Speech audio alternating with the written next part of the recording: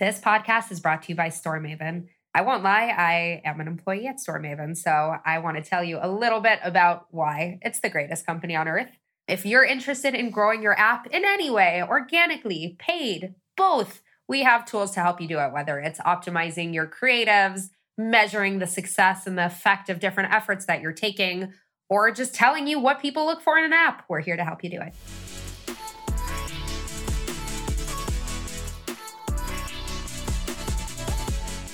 I think people coming from a financial sector had a really great benefit and also probably an advantage also of other people because they were just good with numbers. They could analyze it. But now it's, I think, more about understanding the story that the numbers are telling you. And I think that this is a bit of a broader marketing discipline. So to really fully understand how this all is connected to each other. Welcome to Mobile Growth and Pancakes, a podcast by StoreMaven. We break down how and why mobile apps grow.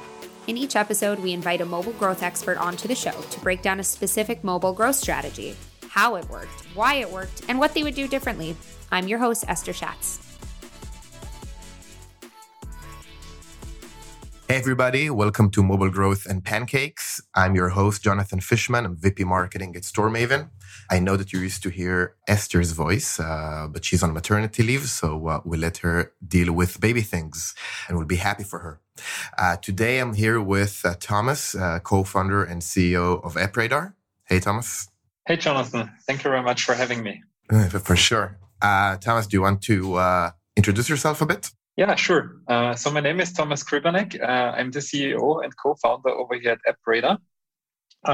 Kind of the story of AppRadar is a little bit bound to my personal story, to my personal career development.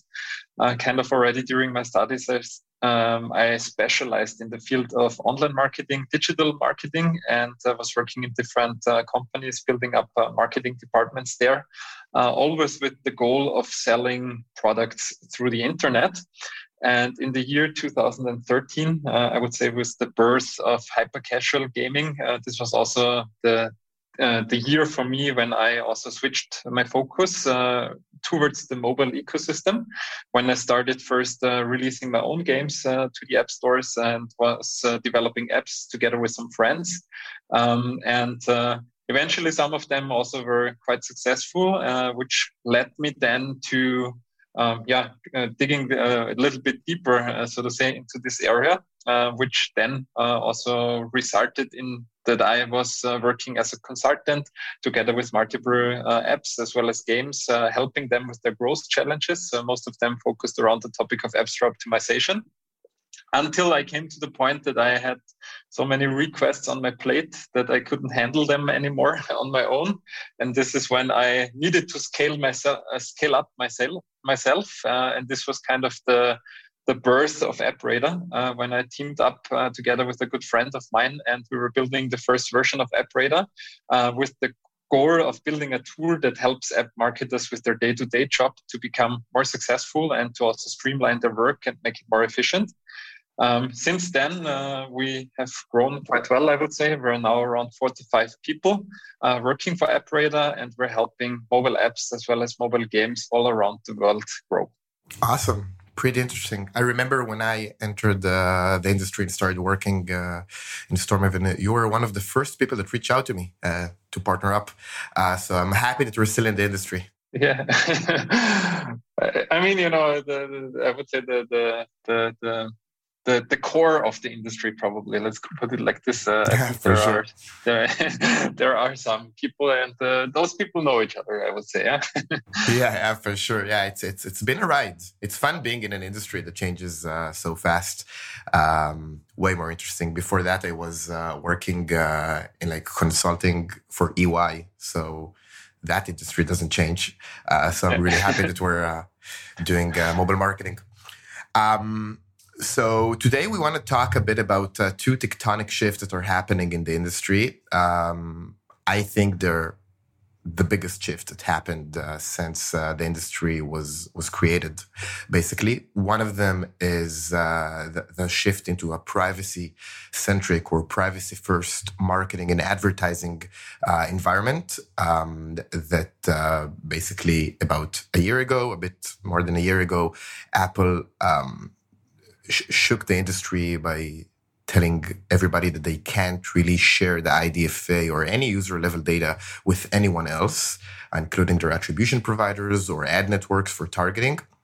And the second shift is the move into an App Store centric world where marketers need to think about the App Store and deal with the App Store as a major user acquisition engine with all the new capabilities that Apple is introducing with iOS 15. So let's start with privacy first. How do you think that marketers should deal with change, both marketers and user acquisition folks, where they're losing the ability to reach their high quality users by targeting on Facebook, for example, with lookalike audiences is not possible anymore. I mean, it's weaker, significantly weaker. And all this chatter about contextual marketing and contextual advertising. Yeah, so I think that with the big changes that were introduced by Apple last year, I would say during the breakout of the first Corona lockdowns, I mean, it also took some time then from the first announcement until they also released iOS 14.5. And there was also a bit of time gap in between, so to say. But nevertheless, I think that the industry itself was quite well prepared in some kind of way, that there is, like you mentioned, I would also say that the biggest change that happened actually in the industry, especially within the advertisement space of it, user acquisition especially. Yeah.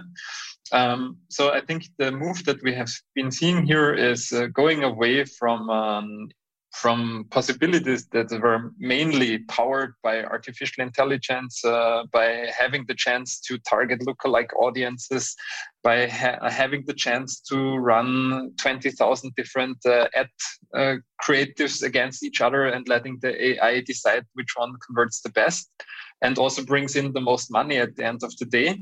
I think we have been moving away from this to, I would call it a little bit more of a true marketing discipline again, because I think that obviously AI and all the data is still very important in the day-to-day job of every app marketer out there. But I think that disciplines like creativity, like really thinking through good strategies for good campaigns, so campaigns that really influence people out there, that get them going, and not because green is converting better than orange, for example, on a button. This is becoming more and more, I would call it true marketing again, because it's really about what do you advertise, what is the benefit for the customer, for the user out there, why should they care, how do you help them, what is it exactly that gets them moving. So I think therefore, the discipline is getting a little bit more, I would say, true, and also a bit more old-fashioned again, like marketing was back in the days when there weren't that many tracking possibilities like we have seen over the last years. Yeah, for sure. I think we can break it down to two things. First of all, reaching your quality users. I think that the IDFA or any user-level data was kind of like the industry was addicted to it. It's kind of like fossil fuels. You're addicted to it. You know it's bad for you. You know that it's not feasible and sustainable long term. But the value of it was so big that the industry couldn't let go. And what that value was, it was basically the ability to tell Facebook, hey, these are the users that I want, users that made an in-app purchase, that finished a level, that registered for my app, bringing more users like that. And Facebook basically had an insane user graph, knowing what everyone is doing on every app, because everybody was reporting to Facebook and other networks these behavioral events. and they could match users in a way that no human could. There's Eric Seufert wrote about it, I think, a couple of months ago, that if you would put the real audience, the real lookalike audience that Facebook created in one room, you could never tell the commonalities between these people. It's not like you can translate it to, a certain demographic or something like that.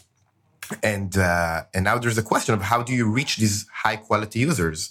And I like it when you say true marketing, because it just begs the question of where are my high quality users are coming from and at which context. If I'm, a hidden object game, am I getting a lot of high quality users from people that's seeing my ads in match 3 games, in, hyper casual games, and where they're coming from? And because in the past, the network, let's say Facebook, did most of the work of getting users to getting you high quality users that have a extremely high intent. I mean, the creative didn't have to do a lot to convince them to install because they're so interested in what you have to offer. And now the creative needs to really, really influence these people to install. So I like it when you say true marketing. What do you think about the next generation of user acquisition people? I mean, in the past few years, we were used to see these kind of analysts, like people that you could even expect to find these kind of people in finance, like analyzing stocks. What do you think the skills of the QA people in 2022 and beyond would need? Yeah, so I think that a really good point that you brought up here is with understanding, I would say, kind of the user journey, kind of the user flow, which is bringing into this contextual dependency, so to say. And I think that having the understanding or having the possibility to draw user journeys to really understand from what is the trigger point. So, for example, when we think of just recently, I had a good conversation with a good friend of mine who is running a calorie counting app business. And there we were also brainstorming around these ideas and coming to the point where we just said, it really depends. If you have a calorie counting app, then that's the thing that you do with it. But it's not that, out of a sudden come to the conclusion, hey, I want to count calories. There is some kind of trigger point that brings you to this point.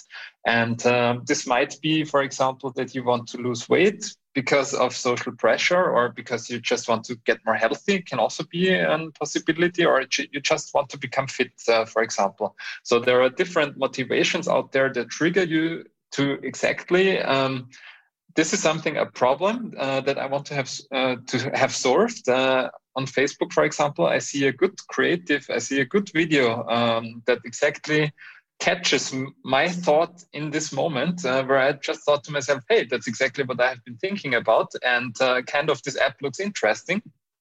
And then it's about clicking on the ad and then downloading the app within the App Store and then starting to count calories to get to the result, which the initial, so to say, starting point was I want to become more healthy, for example. And so therefore, I think that being able to draw those points and being able to also fully understand not only a marketing message, but also really within the product, the complete user journey that is happening there. So to really understand what is the value that we're providing to our users out there, how can we trigger them, what matters really the most for them, so to say.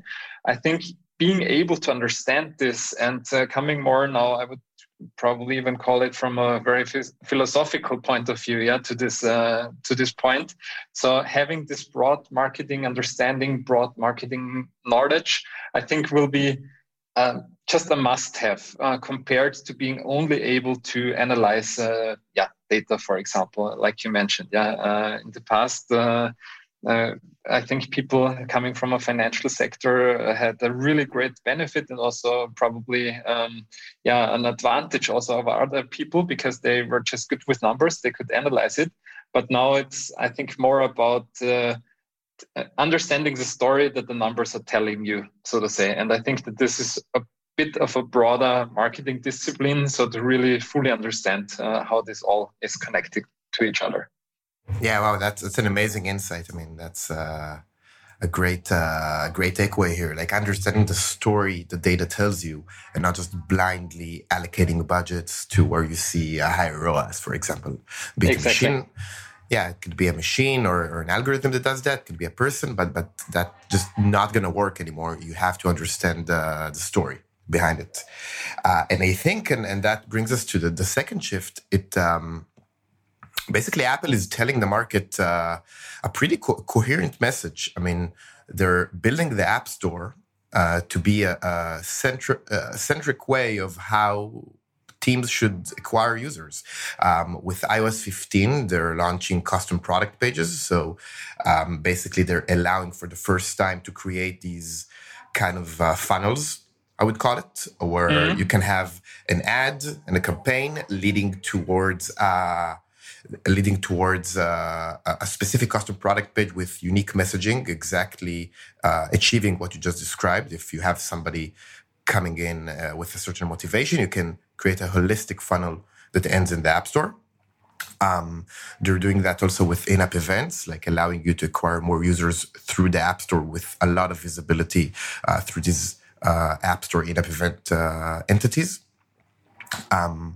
Do you think the App Store should take a bigger role in the way that marketers work and look for growth?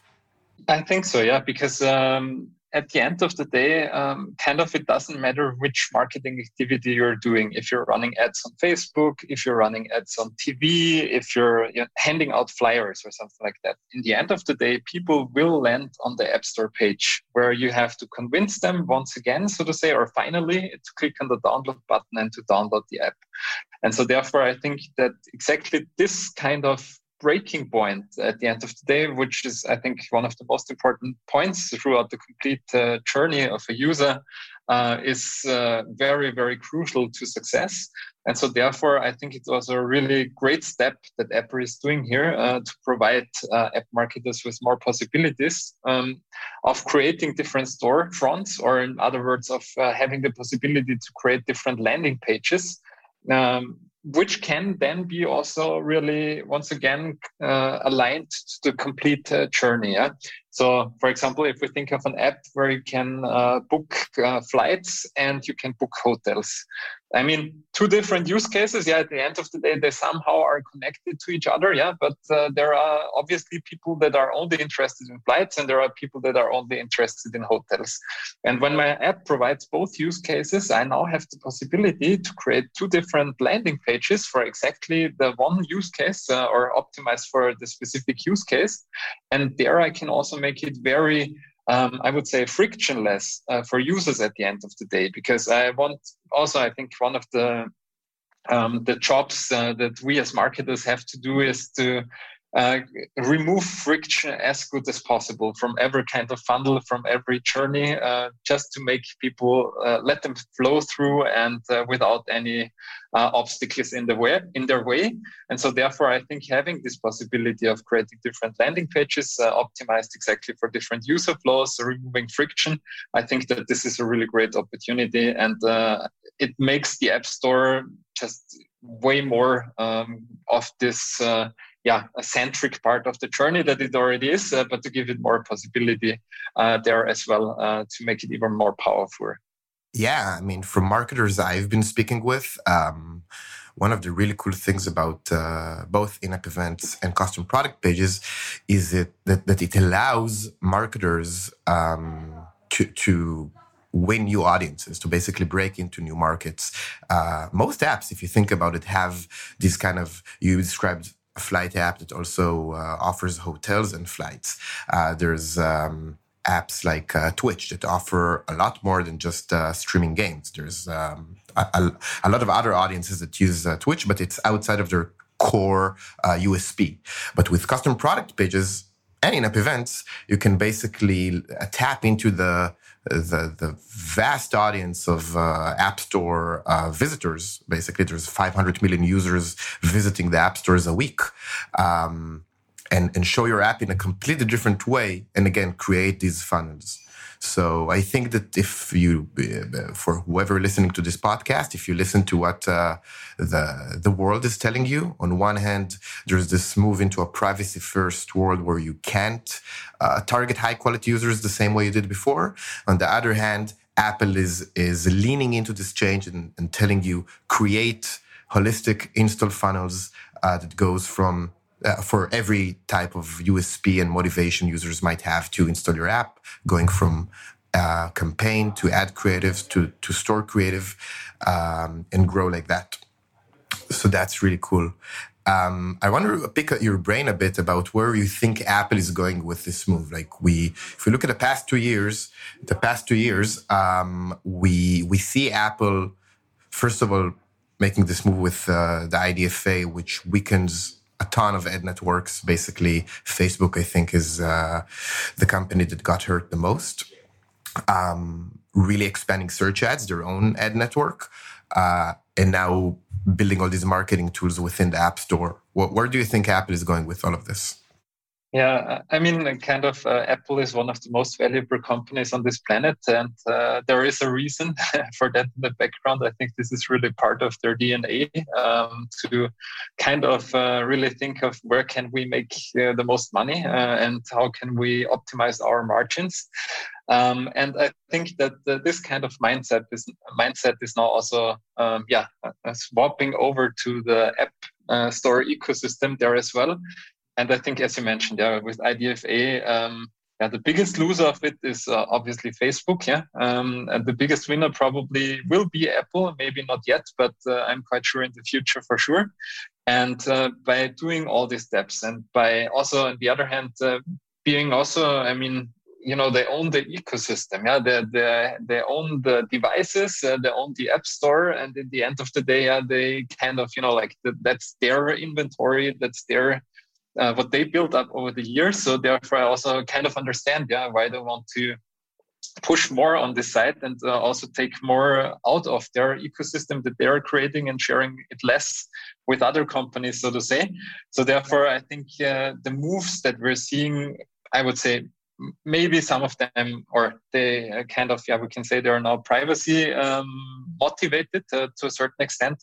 But I think we can also be very realistic here and say that they're also monetary driven, or to a certain extent at least.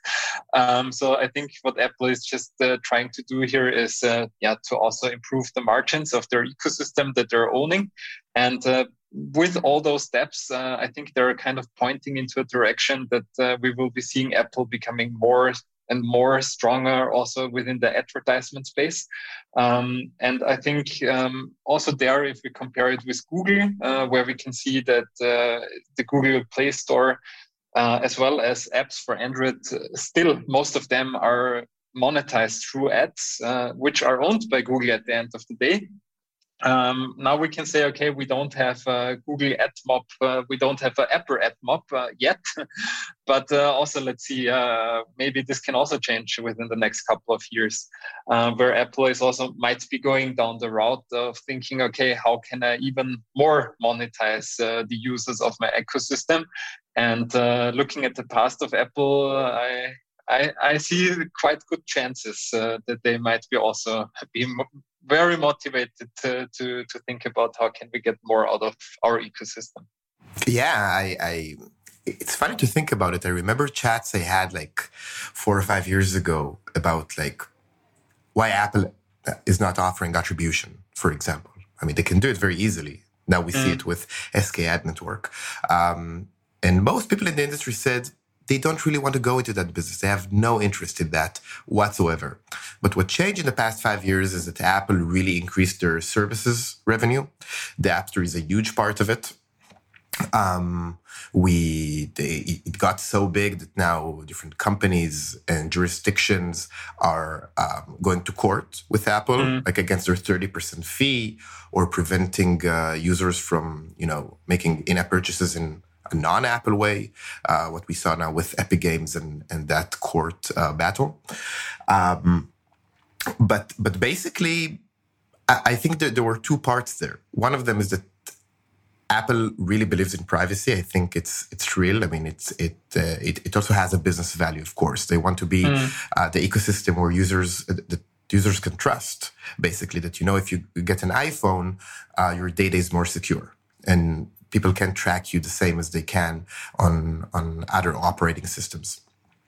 And the second thing they got really pissed about, I think, was the fact that the main way that people in the world discovered apps was through Facebook and Google, by seeing ads while they were browsing either one of Google's assets or Facebook.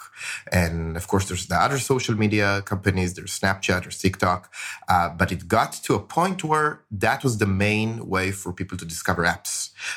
If you took that as a percentage from all installs globally. And they wanted to change that, and they wanted to make the App Store the main way that users discover apps, because they can control the experience.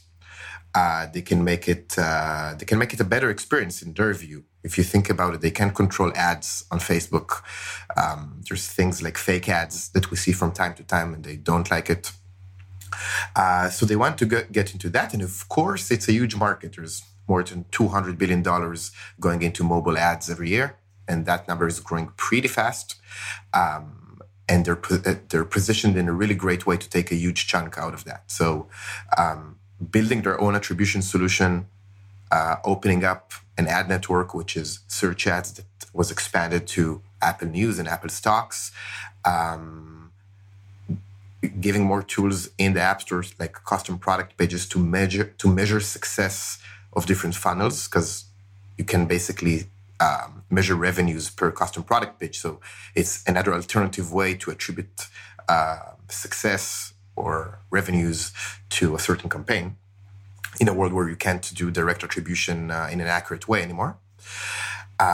So I agree with you. I think that we'll see Apple moving into the space more aggressively in the next couple of years. And I think it might be pretty reasonable to think that Apple will offer a product for app developers or game developers that offer them to show Apple ads within their games and apps and to monetize their products like that. And they'll wrap that in a messaging where, this is the only privacy first ad product for apps and games. So use that. So I think that is a possibility.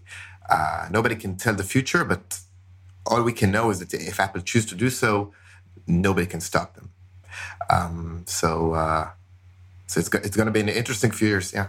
I think the question here is, taking this thought further. Yeah. The question is if they're going to build something like that by themselves, or if they're going to acquire a company that already has built that.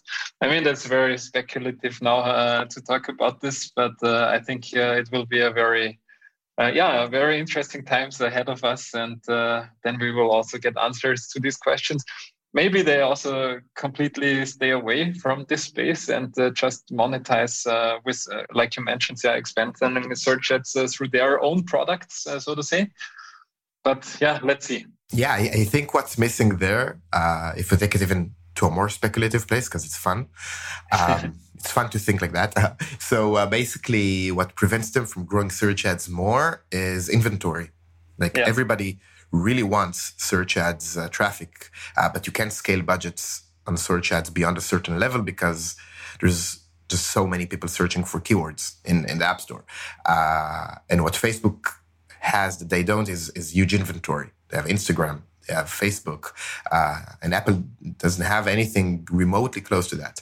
So either we'll see them acquire, a company for the purposes of getting more inventory, or they'll just understand that the number one way for them to get more inventory is to offer developers to have, an SDK that shows ads within apps and games, and they'll do it like that. But it's going to be an interesting few years, I think. Yep, me too. For sure. So, Thomas, we're running out of time. I just want to ask you a few questions that we ask every guest. So just the first thing that comes to mind for these questions. If you could give just one tip to somebody, an aspiring mobile growth marketers that getting into the industry today, what would it be? I would say use AppRadar and StoreMaven and StoreMaven. These are the first two purchases you need to make. Yes, exactly. So with the help of AppRadar, you can analyze your keyword rankings. You can identify really cool keywords for your app. You can also identify for which keywords your competitors are trying to optimize for. And with StoreMaven, you can obviously optimize your conversion rates within the store. So I think this is a really great combination. So sign up for AppRadar as well as for StoreMaven if you're starting out new in the app business, or if you're already there. There is always a good time to start with those two tools. Cool. And what's your favorite mobile growth resource? What do you read that people should know about? I'm reading the Cohort newsletter that I'm getting on a daily basis. They're summing up really great news that are happening within the mobile industry. And that's really my go-to newsletter that I read on a daily basis. Yeah, it's really great. Sign up for that if you don't read it yet. Who's the person in mobile growth that you would most want to take for lunch, and why? Yeah, so kind of, I would say one of the godfathers of marketing, I would call him, is Andrew Chen, who was responsible for growth of Uber when they started out, now working for Andreessen Horowitz. He also runs a blog, as well as there is a lot of really great information from him around the internet. He's just, as mentioned, one of the godfathers of marketing in my eyes. Yeah. I definitely agree. And almost lastly, what is your favorite flavor of pancake? I would say vanilla is my favorite flavor of pancakes. Vanilla pancakes. That's the popular choice, you say, in Austria. Awesome. And finally, where can people find you if they want to reach out, chat, know anything about AppRadar? Mm-hmm. So I think the easiest way to contact me is on LinkedIn, Thomas Kribanek, and followed by Instagram, where I'm also very active. So you can find me on those two networks. Just connect with me, send me a message. Happy to chat. Awesome. Cool. So thank you very much for doing this, Thomas. I had a blast, and I'll speak with you soon. Thank you very much, Jonathan. Bye-bye. Bye. And that was Mobile Growth and Pancakes. To find out more about StoreMaven and how we can improve App Store performance, visit storemaven.com. And then make sure to search for Mobile Growth and Pancakes in Apple Podcasts, Spotify, and Google Podcasts, or anywhere else podcasts are found, and click subscribe so you don't miss any future episodes. On behalf of the team here at StoreMaven, thanks for listening.